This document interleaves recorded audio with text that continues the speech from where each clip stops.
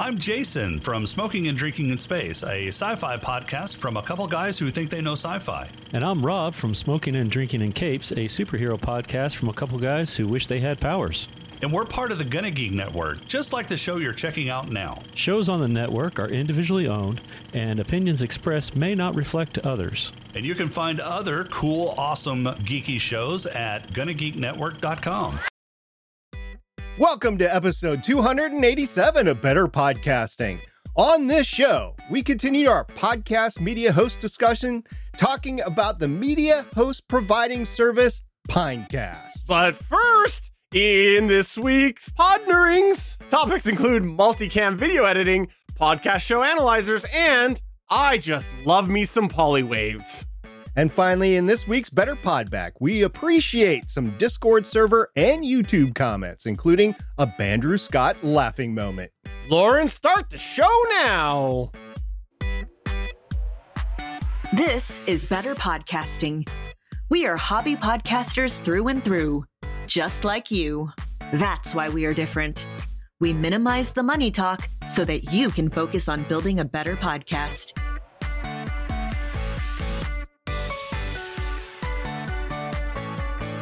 Welcome to an all-new episode of Better Podcasting. I am Steven, and I am pleased to say SP is here this week. I am here this week. It was touch and go on whether I would be here because of whether Steven and I would let me be here. Yes, we are recording this today. It's a Friday, actually, of all days, Friday, the 23rd of February, 2024, which we usually stream the show on Wednesdays, but, you know, it's been a crazy couple of weeks. And so hopefully this following week, we'll be back to recording on Wednesdays. So if you do want to watch us when we record this live, you can check out the live version over at www.gonnageek.com/live. We would love to have you over there when we record. It's usually on Wednesdays, like I said, at 4:15 p.m. Pacific time. That is 7:15 p.m. Eastern time and a bunch of other time zones, but I'm not going to do the math on that. Are you? I was just going to ask, what's UTC? I need to know what UTC is. I don't know. You need to Figure it out tell me. yourself. I'm not. I asked Figure you it to out tell yourself. me. No. Come on. You can do it. No.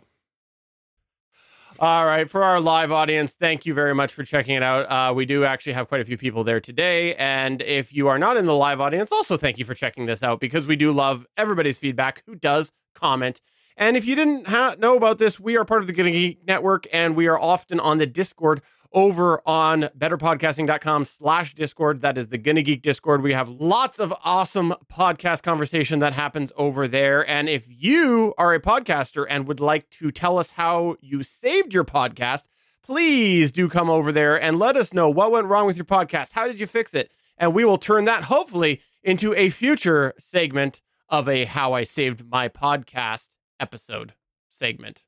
Said twice. Most hobby podcasters have a How I Save My Podcast moment. Happens to all of us. We like to share and learn from each other. And occasionally we laugh at each other, Stephen and I. But we won't laugh at you. We will, though, tell your lesson learned of how you save your podcast. In some cases, the How I Save My Podcast is educational and introducing a new way to actually podcast or make sure that you save it and not run into problems. Back it up in some cases, right? So yeah, we would love to hear what you have. And also, Stephen mentioned that we will be bringing back last week. He mentioned that we will be bringing back the Hobby Podcaster Spotlight. There was some debate on the actual Ks of, light that is being used. Is it 5,000 Yeah. Ks? Is it 6,000? So we need you to help us answer that and get a hold of us at our email address or send Steven a note and he will send you the questions and we'll get that on. That is the Hobby Podcaster Spotlight. Which, unfortunately, I'm pretty sure I called the Spotlight when we actually called this segment the Hobby Podcaster Profile, but it's the same thing. Ah, see, that's what was tripping me up. I was like, Spotlight, where does that come from? Okay, profile. We'll go with profile because we're profiling. No. We're not profiling you. We're just giving your profile. So get in touch with us if you're interested in that as well. But come on over to our Discord, send us an email. You can email podcast@betterpodcasting.com or find all of our contact information over at betterpodcasting.com/contact. And let's get into the Better Podnerings.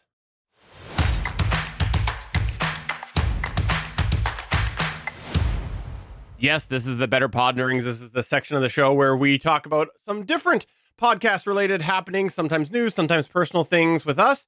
And we want to have your thoughts about that. Hopefully it starts some conversation, maybe gives you a couple ideas. And otherwise, you can just hear us talk about random podcast things. And this random podcast thing we're going to start with today is about video. So since this is about video, this must be my point, right? No, it's not. It's SPs. Surprise. Yeah, for those long-term listeners of Better Podcasting, I started doing video with podcasting right around Legends of S.H.I.E.L.D. episode 100, to be specific. And it's about the same time that we were doing this podcast, and then we transitioned Gonna Geek over to a video show. But I've been doing video and been trying to do it the hobbyist kind of cheap way. And, you know, the I don't need to have a degree in video editing and that sort of thing. So I've been doing it a little at a time, getting to the point where Steven might actually send me to video editing school so I can learn the real way to do it. But in the meantime, I have been using StreamYard to record now. It's been an evolution, started with Blab, and I'm all the way up to StreamYard now. And I have been enabling the multicam recording, not just the multi-audio recording or the multiple audio tracks, the local audio tracks recording, but now I've enabled the video editing as well, or the video recording as well. And I've been using it on Legends of S.H.I.E.L.D. So a StreamYard allows you to multi-track audio and or do video recording. You essentially get the audio recording when you're doing the video. So either you do audio or you do video and audio. It's a choice. You either choose multi-track, yes or no, audio, yes or no, and then video, yes or no. It does tax slower connections and older, slower devices. My show on Legends of S.H.I.E.L.D. now is only about 20 minutes long, maybe stretch it to 25 minutes. So if a device is having a lag problem where it's not able to record, it runs out of memory, or it has problems uploading, it's only over the course of 20 minutes, maybe 25 minutes. So it's a little bit easier to get the machine to catch up at the end to upload the recording than it is for a full hour. It does make the edit slower using multicam editing. And in my opinion, it makes the final product easier to make because you're able to make those cuts versus doing jump cuts. And have I mentioned before how I hate jump cuts, Steven? Have I mentioned that? You absolutely have. And that's why every time I'm lazy and go, I'm not going to multicam edit, I'm just going to jump cut, I think of you because I know it'll irritate you. And so sometimes I just add an extra jump cut in just for that purpose. Yeah, I've noticed. By the way, StreamYard does remove the marquee or the name that you put on your screen for the local recording, because it literally is the recording of just you. It's not what you're sending and what you're seeing in the multicam look on StreamYard. So it's the bare bones, whatever the camera is seeing. That's all you're getting to record. And then I will say, make sure that you and your guest or your co-host stay on afterwards until you get the full file uploaded. There are occasions where you can come back in and you can upload the file. But if you get off and then you do something like, if you get off the call and then you close the browser and you do something like clearing the cache, that's going to delete whatever recording is on your browser. So just stay on, make sure the recording is uploaded for everybody. You can go into the recording tab in StreamYard and you can see that come up. And then I've been using Vegas Pro 19 when I'm editing. And I know Steven's going to ask this, so I'm just going to lead turn it. I do not have the multicam actual app or the edit mode on. It is just the timeline mode. And as I'm multicam editing, I'm only replacing the spots that I have to in order to make the edit. I am not choosing somebody talking at any given time. I literally, every time you see the camera go off the group of us, 3 or 4 of us talking, and it goes to somebody individually, that's because I'm hiding an audio edit. That's the only reason. Well, I'm glad to hear you're doing this because I did dabble with that a while back. It was actually based off of XSplit, if you remember correctly, that XSplit at one point introduced the ability to put out each scene individually. And I think OBS is the same way. Like, those are still features. And when that happened, I dabbled with this and I just went, No, it's too much work. I don't feel like doing all this for my rickety podcast. But then the other thing too, I think you and I will suffer from is we like to keep all of our project files. So this is extra video files that you get to keep. So it gets to stack up those gigabytes a lot faster. But to credit where credit's due, I can't believe you're doing this. It is a lot of extra work. So congratulations to you on that. And the multicam editor mode that you were just referring to in Vegas 19, I was curious about that because I don't know actually, now that I think about it, if it is in Vegas 19 or it was only... It is. Okay. So there's a special version, and I knew it was in the movie studio. I remember when they added it to the old version of movie studio where you could go in and essentially you play it through live and then you select the different scenes, if I remember correctly. But I was wondering whether that would be more difficult than editing on a timeline because of how you are editing on a timeline for audio purposes as well. I feel like you'd be going back and forth a lot. And so I think it probably would be easier to do what you're doing and just do it in a multi-track editor rather than the multicam function. But I don't know. I prefer myself multi-track editing in the multi-track editor. So that's just where I gravitate to. But maybe other people who are listening prefer the multicam editing modes in some of these softwares as well. So I'd love to know what people think about that. But again, credit where credit's due. Congratulations. That is a lot more work and a lot more gigabytes. Yeah, and keep in mind, again, it is a shorter show. It is not an hour-long show. It's not an hour-and-a-half-long show. It's 20 minutes is the goal there, 15, 20 minutes, to be honest with you. But we've been cutting off right around 20 minutes. Makes it a lot more tenable and even just normal editing, right? Yeah. It's a third of the spot, but that middle 2/3 of a show will take a lot longer to edit, especially in an hour show. So you get to 10 minutes, but the 10 to 50 minutes just takes forever. And then the 50 minutes on into the end is really easy. And if you shorten that, it's like exponentially faster. So I'm able to get one of those episodes done with multicam editing in just a couple of hours versus like 12 to 20 hours with an hour long show. So it does make it easier. It still means that I'm going to be quadrupling or quintupling the video files, which is a lot. Now it's only 720, so it's not 4K, but still it's going to stack up. Well, thanks for telling us all about behind the scenes of your podcast production. It's almost like you were giving us a bit of a see-through into your production, maybe an X-ray of your podcast. Yeah, X-raying your podcast is something that is available now, actually, Stephen, talking about that. The podcastxray.com and the podcastdetails.com are just two of several new show analyzers that are out there. The only two that I know about, but there's probably others. And these are analyzers that will give you details of your show.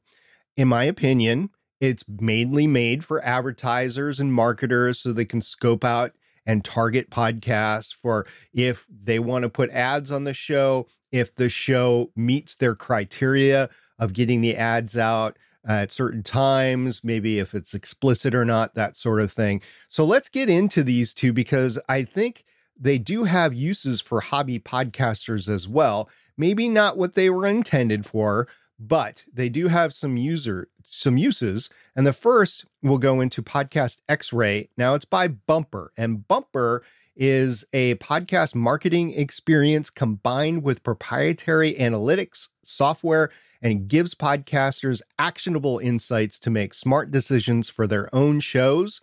Their services include podcast growth strategies, audience analytics frameworks, and automated podcast measurement.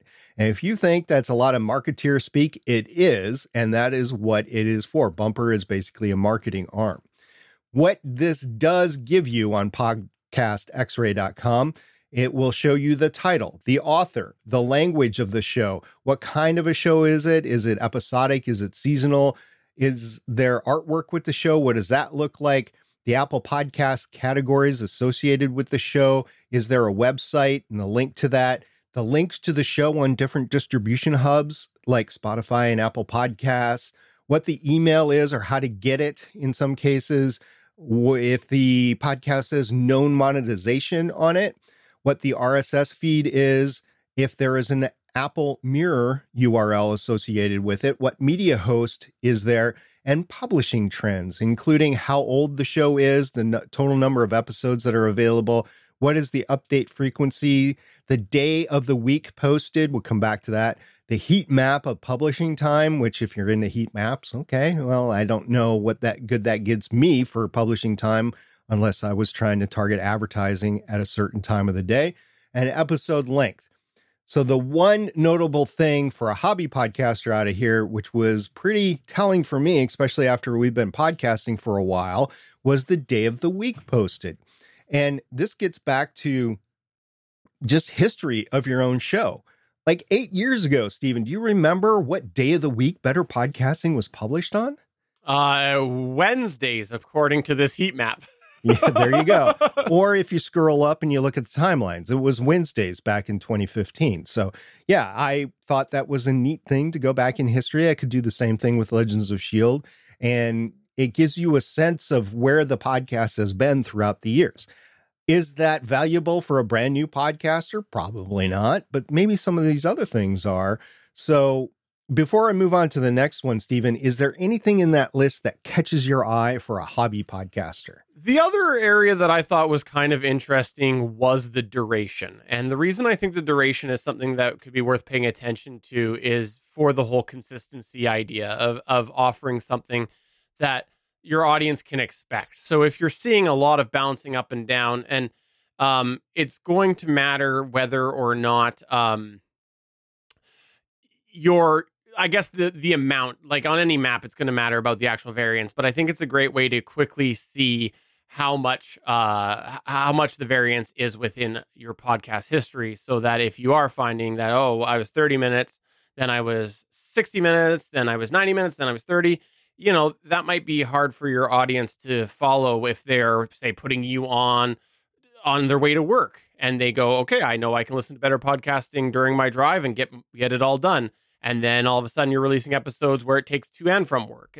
They might be likely to skip it. I think sometimes there's habits that people form on how they listen to podcasts.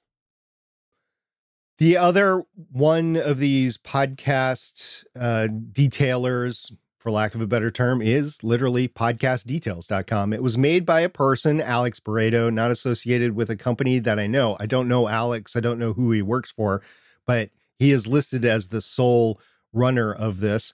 And it gives the same sort of things in different views. And then there's some stuff that Details give that X-Ray doesn't, and vice versa. So what Details gives you is the podcast length scroll.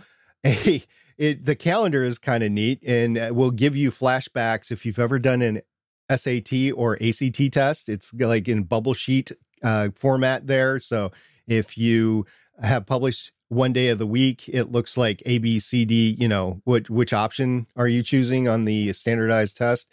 So, just a warning there if that will give you some trauma. It gives you episodes, the number of them, if it's in seasons or not, which the Podcast X-Ray doesn't do as good of a job, the days of the week, the month. Title word cloud, we'll go back to that. The authors of the show, what hosting services used, if it's explicit or not, the audio size, the audio quality, the audio type. And there is an issue that I have, but let's go back to the title word cloud. And it actually gives words that are associated with the podcast in one of those clouds where you can look and see in terms of how big the word is, how often it is mentioned, what are the standard words that are mentioned in your entire show. If you're targeting an audience like we are for hobby podcasters, you would hope that hobby podcasting or hobby podcasters or podcasts would be included in that word cloud. And for us, it is on Better Podcasting. So it is dependent on what show you have. So you have to put your own show in there. The big qualm I have about this that I didn't have with Podcast X-Ray is you actually have to search for the RSS feed to put in there to search for all this information. So both Stephen and I would go to Podcast X-Ray, search for the show, get the RSS feed for the show, copy and paste it into this one. Exactly. So it was just like, okay, so you can't add that on, but knowing that it is one person, then I could kind of see it. Anyway, The title word cloud was kind of neat. I think that would be applicable for hobby podcasters just to see what kind of messaging that they've had out there. What is their most mentioned topic or word, and make adjustments if you need to. So I did like that from here. Yeah, I will say between the two, I think podcast details looks a lot nicer. I think it's prettier, but I don't really see much reason to use that over the X-ray. I think X-ray gives some more information that probably would be able to be dissected a little bit better. I think that the podcast X-ray one is a little more comprehensive. So that's my thoughts on it, but they're both there. It doesn't take you too much longer to check both and see if there's anything there that you see, and maybe some variance if there is anything that crosses over. But those are both there if you want to check them out. Podcastdetails.com and podcastxray.com. And if you do come on over to our live chat, I posted the link to Better Podcasting in both. So, or you just go do that yourself, search them up for yourself. And if there's another one that is of use to you and you've used it out there, please let us know, and we'll include it in our tool bag as we analyze shows going forward.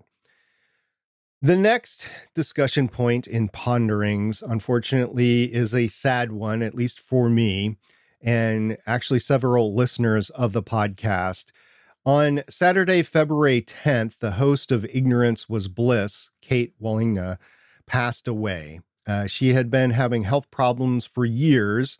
I had the opportunity to step in and help her on a show in late 2022, and things had not really progressed from her.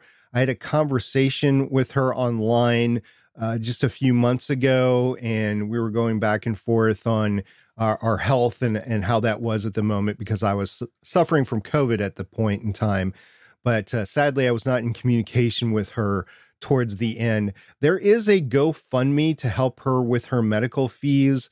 It has been healthily donated to. We will put the link in our show notes, because I know a lot of people in our sphere of influence for Better Podcasting know Kate, and most of you have already heard about this anyway.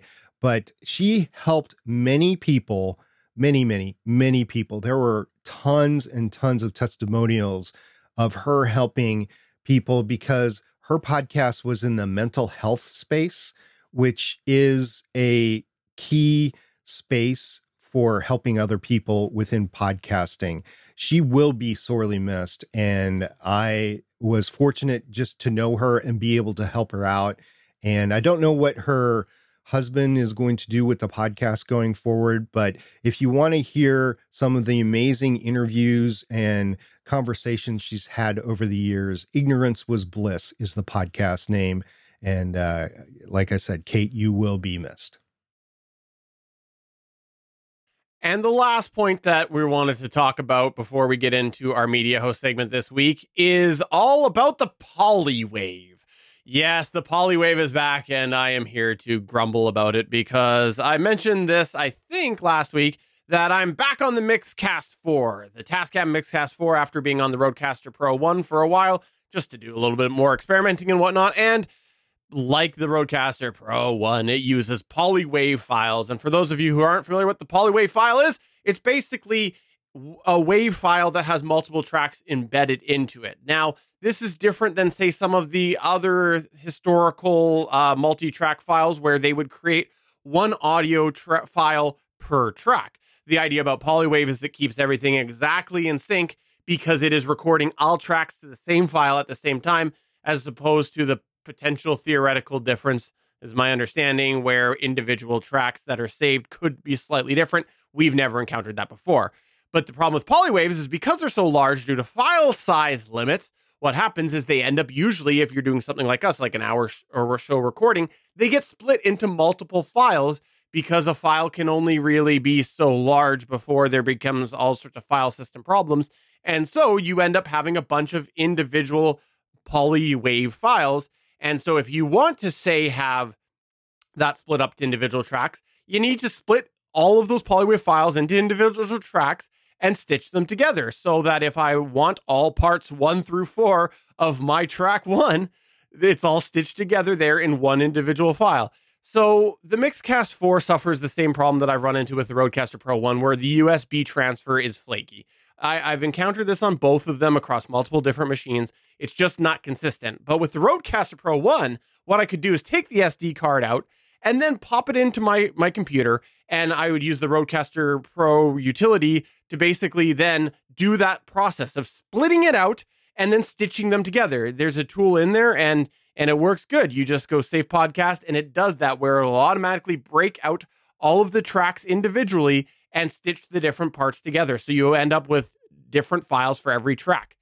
Well, that's not possible with the Tascam. You just can't do that. There's not a way to do it other than through USB, as far as I can see. So I created a workaround last week, and I just wanted to share it on here with everybody. And it's not easy, but it's a lot better than dealing with the USB headaches. And the summary is that I found out DaVinci Resolve will read Polywav files just fine. So I copy the files through the SD card onto my computer, load them up into DaVinci Resolve, which then if I select all those individual parts and put them into my timeline, it will put them back to back. So now they are all as in the order they're supposed to be, back to back. And then I have saved a custom export profile, which will save it as a WAV file, only doing my first track, because usually I only need to grab my individual mic track for that file. I don't keep all the other tracks. That's not something I do. I only keep my individual track because SP sends me his individual local track. And as long as that's all worked, I don't keep my side of the recordings because I've got a clean track from him. So I just saved a profile that will automatically export just track 1. And so now that'll just be the round trip I'll do. Pull the files into the DaVinci Resolve, hit save, have my file all stitched together nicely. It is a little bit more work. Time-wise, it's about the same, though, because I think it's probably slightly faster than what I was experienced through the Rodecaster app doing the export and stitch. So net time about the same, but a little bit more of manual effort involved. And again, I hate Polywav. Let me ask you this for qualification, Stephen. When you take the file off the SD card from the recorder, are you reaching the SD card through the USB connection to the Tascam Tascam Mixcast, or are you physically removing the SD card from the Mixcast and putting it into your computer? Physical, like I was doing on the Rodecaster Pro 1. I just found the USBs were slow, flaky. Sometimes they would not work great. That's just been my experience with both of them. And again, before someone wants to say it's my machine, I literally tried it on multiple machines and had the same thing. So it's just, I think the size of the file, maybe the technology at the time, I don't know. But I grabbed the SD card out, and that's what it's been my habit for years, so I don't really think much about it anymore. Yeah, even before I got the Rodecaster Pro 2, I was using the Zoom H6 here in the studio. There was no connection to the computer via USB. I physically had to take the SD card out every time and transfer files with that. That's not the case anymore. I mean, if I was to use a modern H6 with 32-bit float, I'd be able to reach the file, I think, through the USB, but that is not how I did it for years. So it's not that big of a deal, but it is an extra pain that now that I have the Rodecaster Pro 2, I just reach into the device and I copy the file over. It does take a little bit, but I don't think it takes that much more time than a card reader. And I don't know if that's because there's a USB 3 connection going to the Rodecaster Pro 2, or if that's just how fast the files move on my computer. I don't know, but it's what I do now. Polywav was one of the main reasons that I didn't buy any of those mixers, the Rodecaster Pro 2 or the Mixcast, or I believe even Zoom, right? The L8 and L12. They did Polywav? Or? No, they didn't. They were individual tracks. Yeah, which is how I liked it. But there were other reasons why I didn't buy them. So that was one of the main other reasons, mainly included the preamps, because I want to be able to drive a microphone like the Shure SM7B, as we talked about last episode. And I wanted to do it well for my quiet voice. Again, I have a quiet voice and I need a great preamp, and the Rodecaster Pro 2 has a great preamp. Rodecaster Pro 2 has its issues as well. Just putting it out there. I have had issues with it over the past, and I continue to have sporadic issues with it. We'll get into that in a future episode. But yep, I completely understand your Polywave hate, and I never wanted to deal with it. So we're going to get into the media host segment, but look out for the Better Podnerings next week, where we'll talk a little bit about some IAB statistics updates.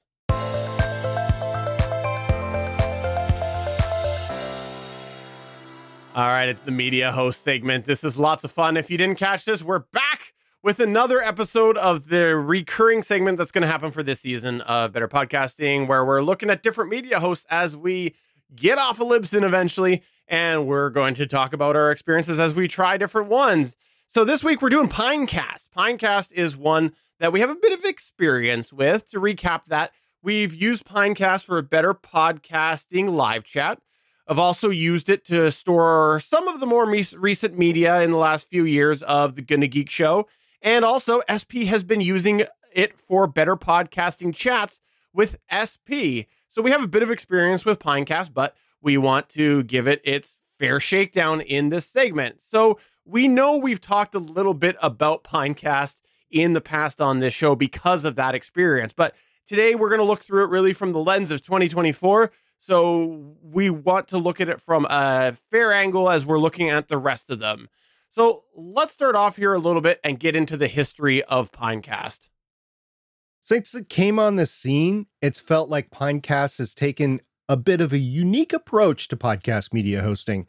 From the beginning, it's appeared, at least to us, that they had the target customer base of people looking for a basic media hosting service at the core, while also providing the ability to house multiple podcasts under one monthly flat fee.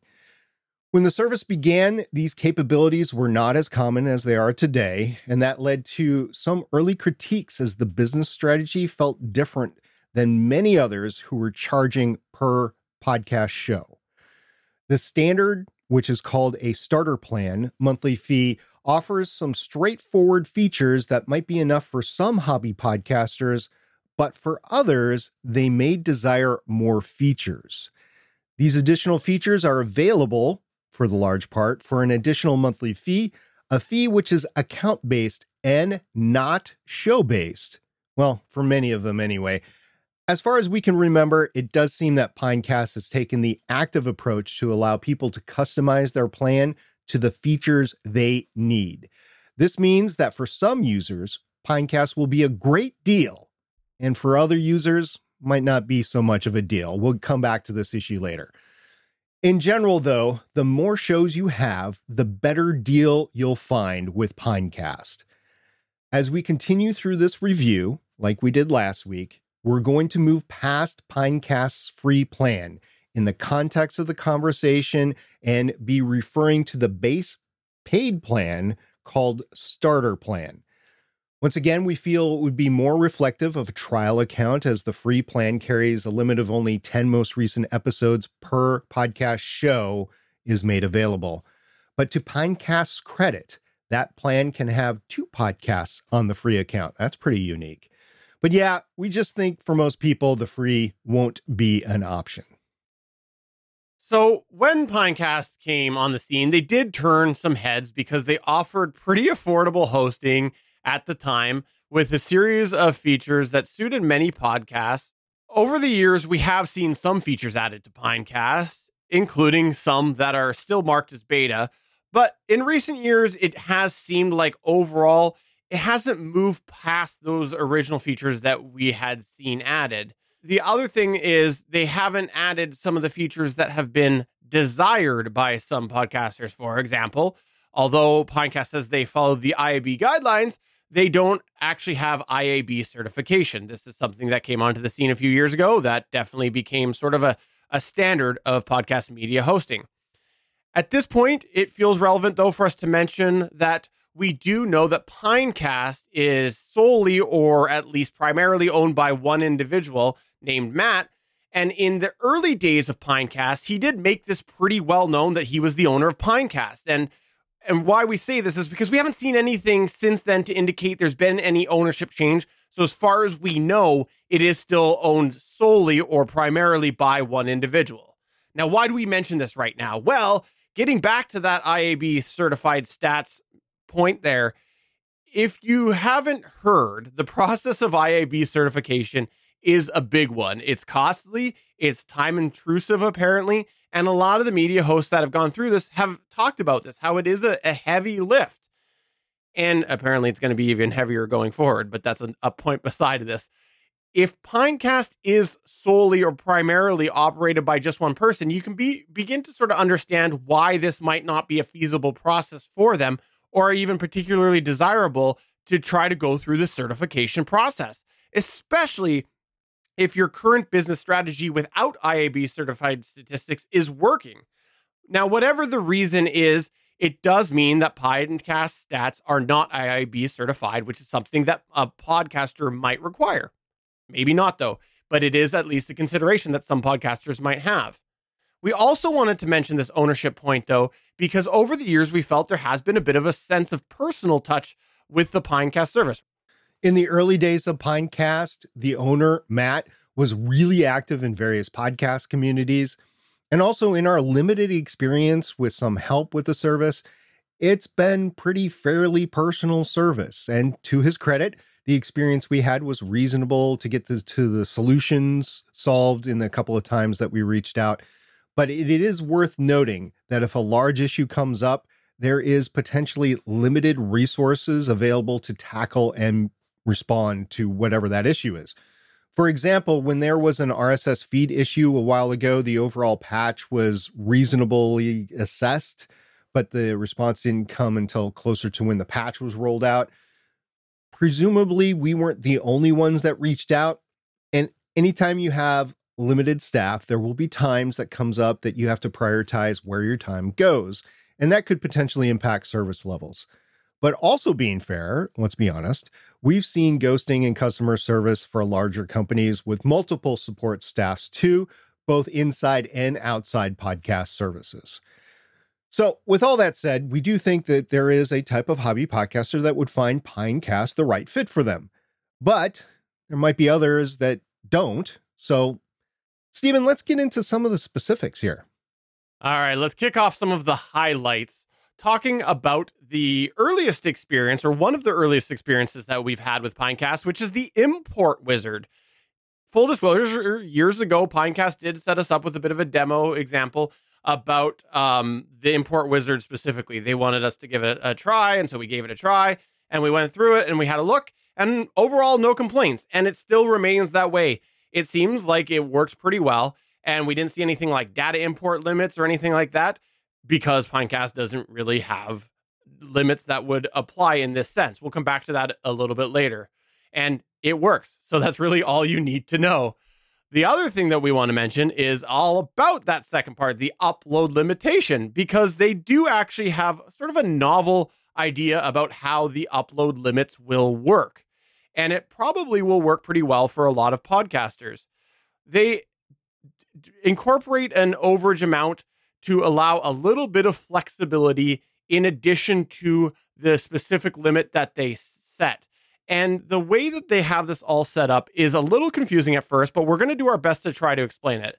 Essentially, the way it works is where the limit lands on the starter plan is based off of the upload size, the amount of megabytes it is. They say that you can have an 80 megabyte per episode limit, and that's where they put their restrictions in. But where that overage comes into place is that they have what's called a surge pool. So the idea is you upload 80 megabytes, and if you're uploading a file beyond that, it's going to come out of this extra amount that they give you called a surge pool, which is across each individual podcast that you have on there. The surge pool itself is 80 megabytes on a 30-day cycle, and that's a 30-day rolling basis as well. So if, say, for example, you uploaded a 100 megabyte file today, that means you're using 20 megabytes of your surge pool, and that 20 megabytes will roll off in 30 days from today. When you're uploading the file, it will tell you the amount of maximum size for an individual file based off of the restriction limit of 80 megabytes and the amount remaining in your surge pool. It says on there you can upload a maximum file of X amount of megabytes. So, for example, if you were to go in today and upload yourself a 160 megabyte file, you're going to take all of that surge pool, and the next time you upload, it's going to say you can upload a maximum of 80 megabytes. But if you haven't used that surge pool, it's going to say you can upload a maximum of 160 megabytes because you got the 80 plus the 80 base plus the 80 in the surge pool. So I hope that kind of makes sense. If it doesn't, let us know. We'll send you some links. But the summary of this is it seems they're trying to target keeping people to 80 megabytes per file uploaded, but they do want to give you a little bit of leeway if you do have an oddity where you're going to go a little higher, or maybe you're consistently going a little bit higher than that. So say you're, doing 4 episodes a month and you're doing them at 90 megabytes each, you still got that buffer. So that does seem like they want to give a little bit of flexibility, but also, don't want to be taken advantage of either. The easiest that I can say on this is that if you podcast weekly, if you podcast 4 episodes a month, you can go up to 105 megabytes per episode. If you podcast weekly and there happens to be 5 weeks during that period, you can only go 100 megabytes, and then you'd stay underneath the standard. If you are regularly uploading larger files, you can pay for an add-on, and it's a $15 a month add-on called the Hi-Fi plan. And you can have episodes up to 256 megabytes for that plan. Again, that's $15 extra on top of their starter plan that you can pay for. So if you're only paying for the starter plan and the Hi-Fi plan, that would be $25 a month. But it also increases your surge pool to 256 megabytes as well, which works the same as the 80 megabytes. Admittedly, this is a mixed bag, but it does have some limits with the normal industry standards, and it's arguably better than how some other podcast media hosts actually work. There's really no download limits, so it doesn't matter how much your podcast has been downloaded under these plans. Although I have heard Matt say in the past that it would be reasonable to charge somebody extra if they had like a mega hit. Like if you had Joe Rogan on Pinecast, then it probably wouldn't be the standard plan with him. And there is in the terms and conditions something about commercial podcasts as well. Also, there's no monthly upload limits. You can have multiple RSS feeds. Yeah, I said it, multiple RSS feeds. So multiple podcast shows in one account, but there is still a limit of the upload per file. Again, they allow some grace if you go over that. We've personally had situations before with other podcast media hosts where we've had to wait for a specific cutoff date because we were needing to make the calendar roll over in order to increase our standard back to the full amount where we could upload an episode. But when considering that Pinecast is balancing the features of unlimited shows with also implementing caps to prevent abuse, it does seem like an overall net win, especially when you consider many podcasters would upload sub 80 megabyte files on daily shows. We've hardly had to dig into our surge pool, really, when it comes down to it. And if you do a mono 96-bit show, you can get almost close to an hour and a half to 2 hours and stay underneath that 80 megabit line. So if you do a daily show that's underneath an hour and a half, you're doing pretty good with Pinecast. All right, let's roll into some of the other highlights that we thought Pinecast has. Number one, the features. They have a good amount of features for even just on the base starter plan. For example, all plans have all the unlimited things that SP just mentioned, but you also have the ability to create a podcast website. We'll come back to that. They have the ability to have private and paid episodes. They have shareable podcast short links. And they also have, if you are somebody who wants this, no service fees on their tip jar. And the tip jar is basically where people can donate money through Pinecast to you. So, hey, we're not about money, but we said we mention it when it comes up. Also, another thing that I think is worth noting is some of the features. It does seem like there's a little bit of inclining to innovate. And so an example of that is they have built-in review monitoring in there. You would have to pay extra for that through the growth add-on. But we haven't given this a good shakedown, so we can't speak to how detailed it is. But it's kind of neat that there's a possibility is there that you could have review monitoring all in one spot with your media host. And then they also have and have had for a while the automatic transcriptions available, but you do have to purchase these on a credits basis. There's a whole bunch of way that the credits breaks down. Essentially, each transcript credit costs 3 cents and are sold in units of 60. So it's a paid service, but for some, it might be something they're interested in. I know this isn't Better Podnerings, but it's worth pondering. Is it really relevant? It's the way things are going with the Apple transcriptions, but this feature's been around for a while, so credit where credit's due. It is something that Pinecast has had. And another big benefit is one that SP just loves. It's all about the file. They mostly don't mess with your file unless you want them to. We'll come back to that later. Why do I say mostly? Well, the thing that they change about the file, the one thing that they change about the file is they rename the file when you upload it, and they don't change anything else. They don't re-encode it. They don't change the ID3 tags. Nothing about the content has changed. They just change the name of the file.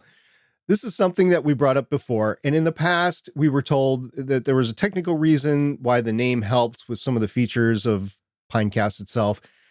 To us, we really don't need to know the why about it. What we care about is that it makes it a little harder to migrate away later, and it makes a weird URL for others who see it.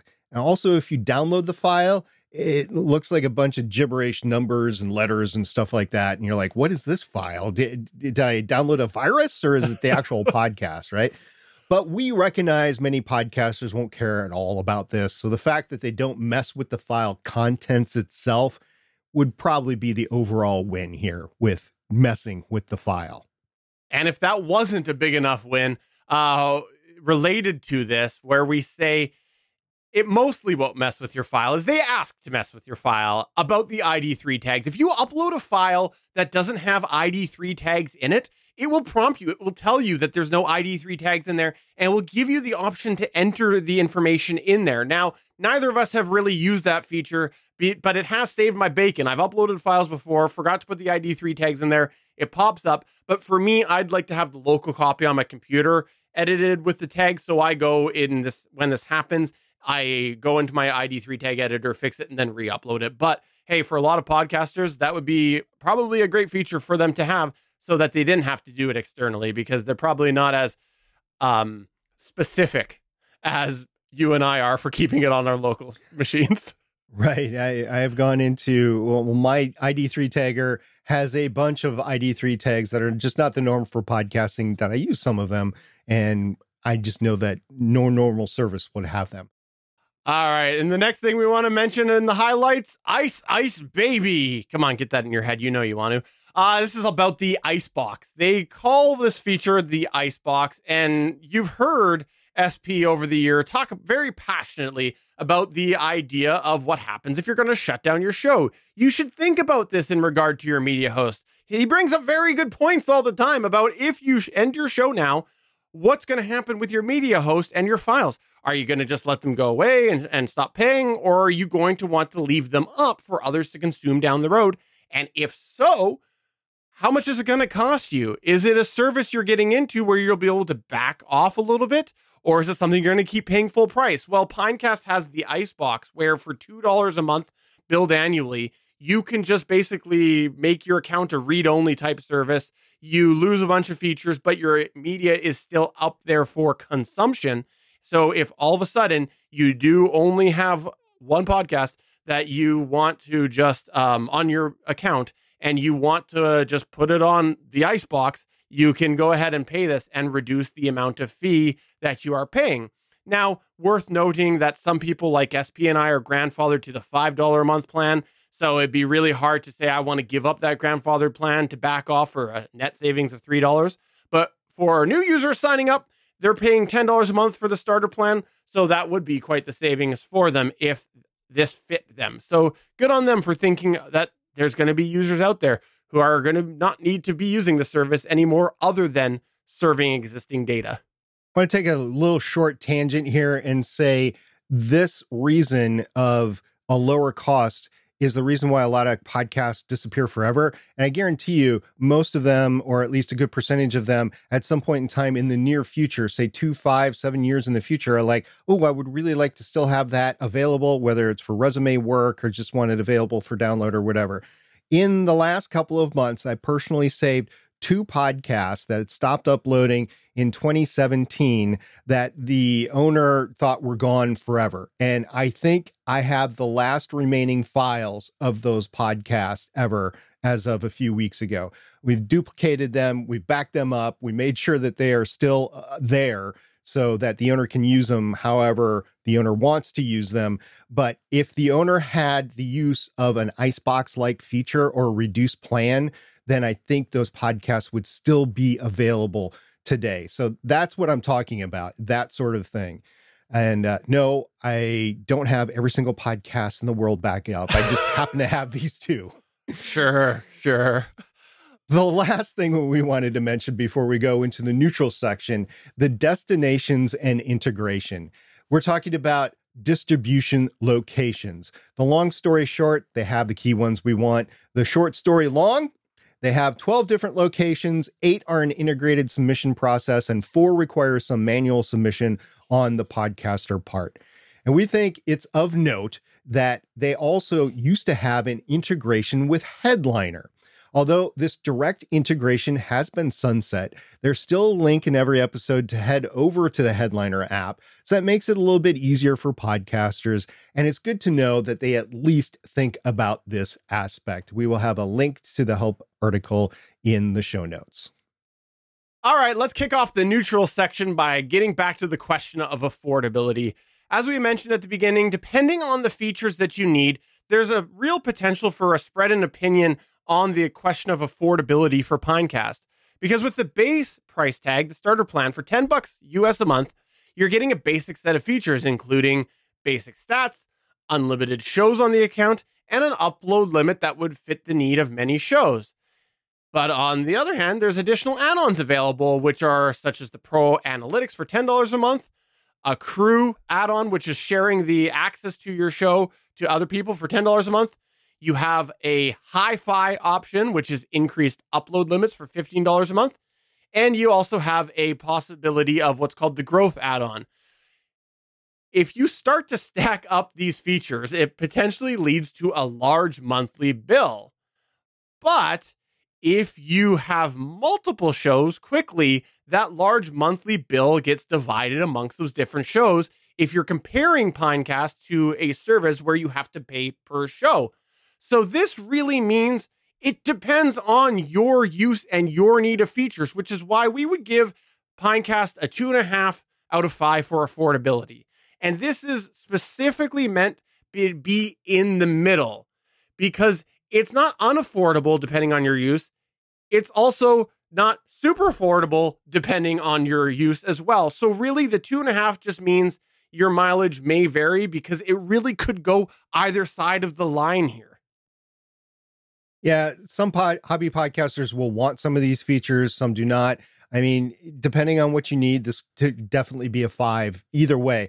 And for comparison's sake, I will do a monthly comparison of what I pay for each month on Libsyn to give you an idea of what kind of savings or extra money would be available. Right now, I host Better Podcasting. I pay for the hosting there. Legends of S.H.I.E.L.D., Longbox Edition, Voices of Defiance, and Starling Tribune, all on Libsyn. Starling Tribune, Voices of Defiance, and Legends of S.H.I.E.L.D. Longbox Edition are all on the Icebox feature over on Libsyn with $5 a month plan. And the other 2 are at the $20 a month plan. This means I'm paying $58 a month with taxes a month on Libsyn. And by the way, Libsyn did not, and we talked about this before, say that taxes were going to be starting to charge on their fees. I've never seen mention of it. It just appeared one month. I was like, okay, it is there. So on Pinecast, I am being charged $5 a month and that is the grandfathered fee. However, if I was just going to be a new user on Pinecast, let's just take it at $10 a month, and I put all those 5 shows over there, that's $10 a month versus $58. But wait, if I wanted the pro analytics, because I'm not really happy 100% with the Pinecast analytics, okay, I will go $20 a month.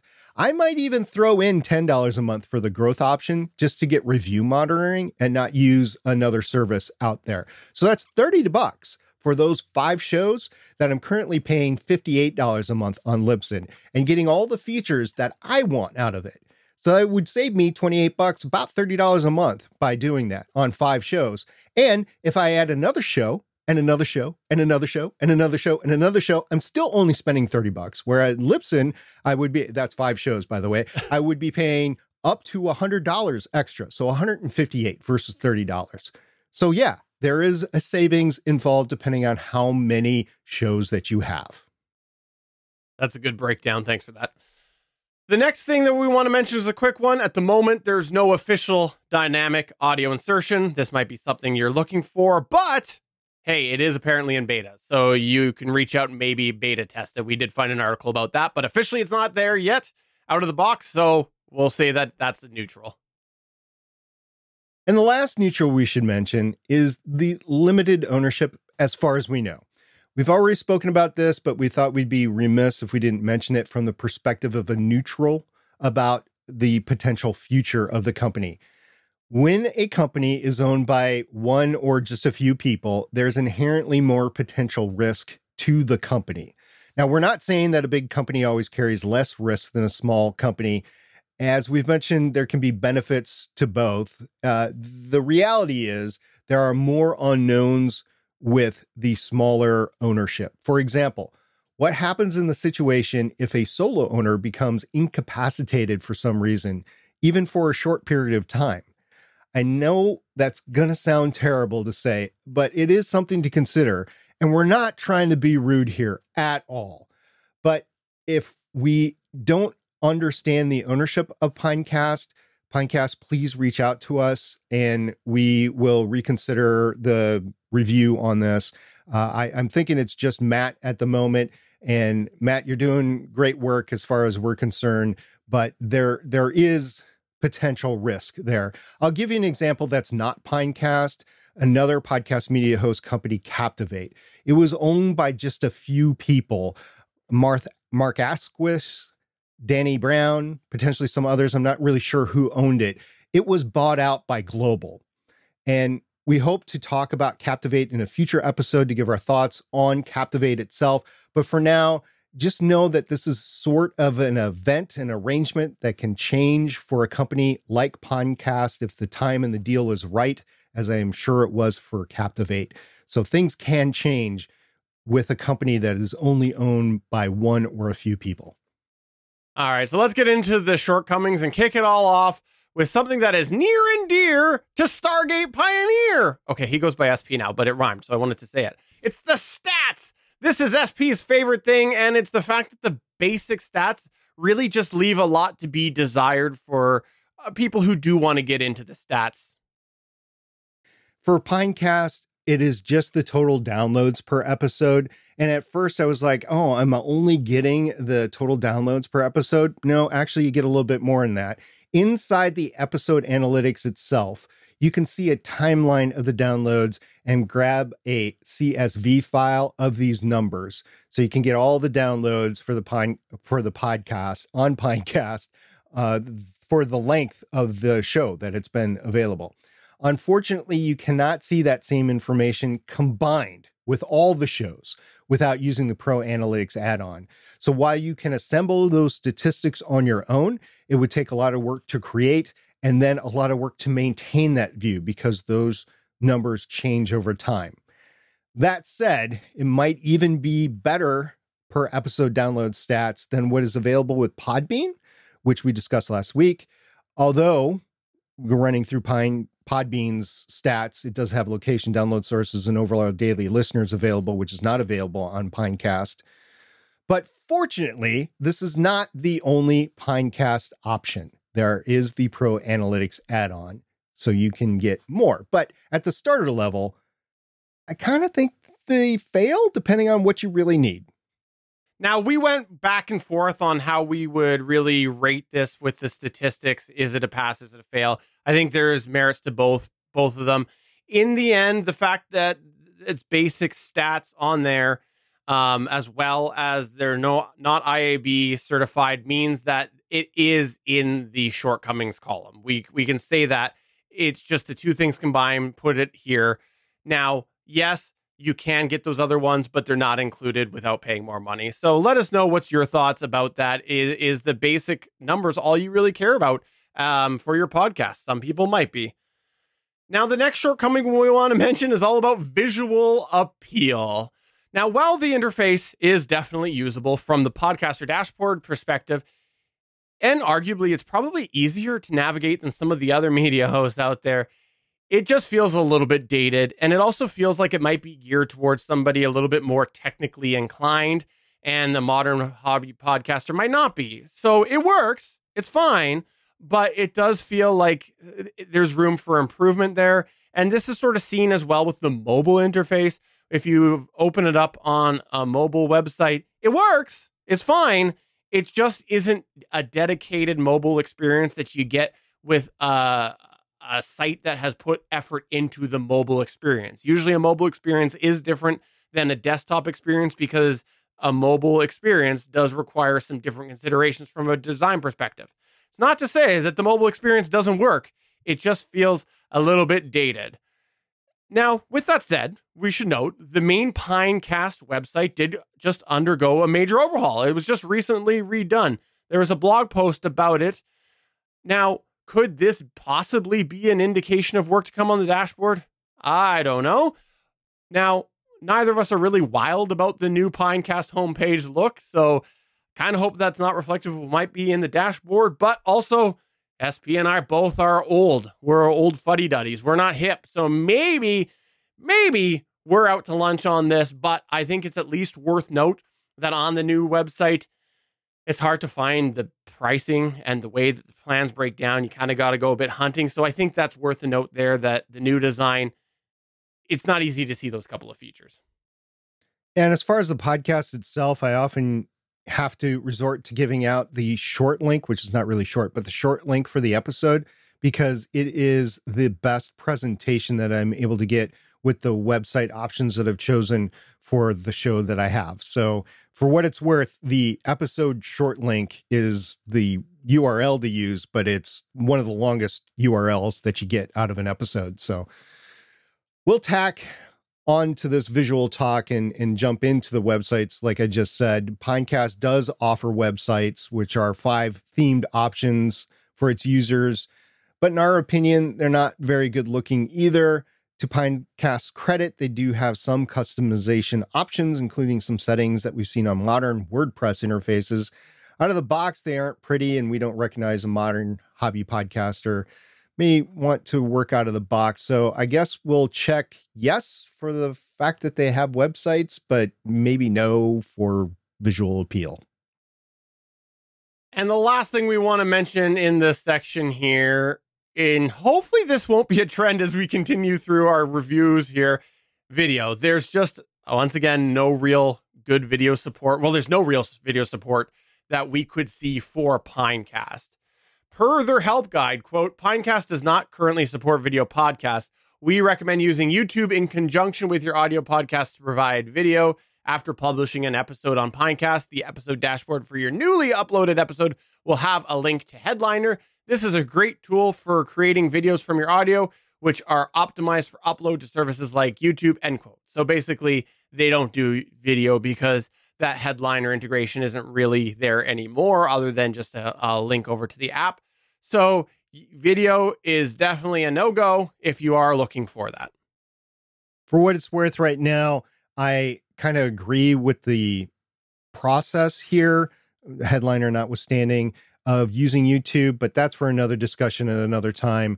I think a lot of podcasters would want that option to do RSS integration with places like YouTube, and they just don't offer that.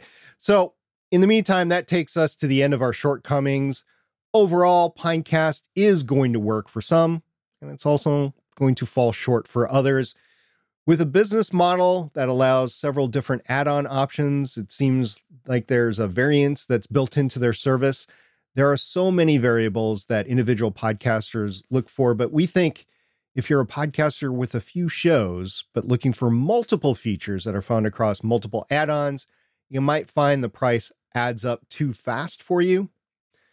On the flip side, if you're a podcaster that doesn't need a lot of the features, but prioritizes having multiple podcasts, you might find it's a phenomenal deal for what you get. I guess the best way for us to put this is to go back to where we started. We both have active shows on our accounts, and we have no desire to move them off at the moment, but we also have shows that aren't on Pinecast as well. If you have experience with Pinecast, please let us know. You can come on over to our Discord at betterpodcasting.com/Discord, or find all of our contact information at betterpodcasting.com/contact. And if you know anything different, as we always are going to say, probably every single episode that we do this, if you know anything different than what we said, let us know, because we're happy to do a follow-up later. Let's get into the Better Podback. This is where we here at Better Podcasting turn the show over to you as we run through some of your feedback. We call this segment Better Podback. We're only going to talk about one today, and it was the one that SP mentioned. It's all about Bandrew and the follow-up to the SM7B talk last week. So take it away, SP. I want to see you sweat and live through this. Yeah, Bandrew just waltzed into our Discord sometime, and he said, "I'm really looking forward to the season of podcast host discussions." I also laughed out loud on the latest episode when SP was talking about the 7B and 320, and he said, "Oh no." Great work, gents. Bandrew also reiterated, just heard the conclusion to that topic. I would never rub SP's face into it. Everyone has their own journey with mics and audio, and preferences change as you record more and try out different options. I'm just glad that SP found a mic that he likes and that fits his use case, because that is all that matters. It doesn't matter whether it's an RE320, SM7B, BP40, or even the Blue Yeti. Ugh, you made me say that, Bandrew. Which we all know is secretly his favorite mic that he just uses just out of frame every video. You made me read that. And Chris Farrell said, "My Yeti is in the background for every podcast," which is true. His Yeti is in the background. Also, it's true that he doesn't use it anymore. So, Bander, yes, I agree wholeheartedly with you. As I said last time, the 320 still has some benefits to it. I think with me, the 320 fit my podcast experience up until when I got the Rodecaster Pro 2. That changed things, and it took the sale on the 7B last year. So it's been a 2-year process to move me off the 320. I still might use it from time to time, depending on like if I have like tooth surgery or something like that, I'm not as easily understood. I might go to the 320 just because I know it has clarity on it or something like that. I have it, it's available. But yeah, I will agree that the overall sound for this is, as long as I can drive. And Bandrew, if I ever see you in person, you will understand how softly I talk, and that this is a major issue for me, and that it took a clean amplifier preamp in the Rodecaster Pro 2 to make this work. So it was years in the making, but I'm glad it actually happened, because in comparing the audio just in that 1 week, again, I will say, oh no. You're back to the SM7B this week, right? Yeah, it's right here. I literally took it off the pole after we ended the last episode, and I will raise it right now so it's in the shot, and hopefully you won't hear any of the noise as I'm moving it. But yeah, sure, SM7B. So there you go. And hey, if you would like SP to start using a Blue Yeti, it's not going to happen.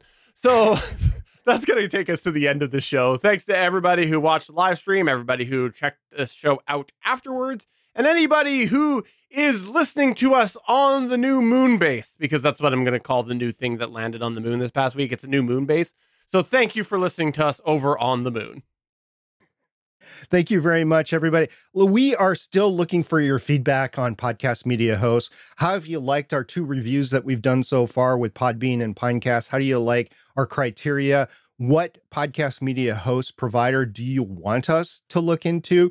Let us know. Get a hold of us on our Discord server or email us at podcast@betterpodcasting.com. We would really like to hear from you on this. We know it is a lightning topic. We know that there are tons of posts on it on any podcasting community. So we know you have opinions. We want to hear them so that we can service you and do a review of the ones that are the main ones or the most interesting ones as we go forward. And again, we are looking to move Better Podcasting off of Libsyn to a new service, hopefully by the end of 2024. So, for episode number 286 of Better Podcasting, I'm Steven saying, Andrew, where's his red SM7B? And I'm SP saying, Bandrew, it was a pleasure to talk to you, and I hope to see you again real soon. Bye! Bye. Thanks for checking out another episode of Better Podcasting. You can find the full back catalog of Better Podcasting at betterpodcasting.com. If you're into geeky podcasts, please check out the other podcasts on the Gonna Geek Network at gonnageeknetwork.com. This show was produced and edited by Stephen John Drew. Voice work was done by L.W. Salinas. Thanks again for listening or watching, and we hope to see you again next week.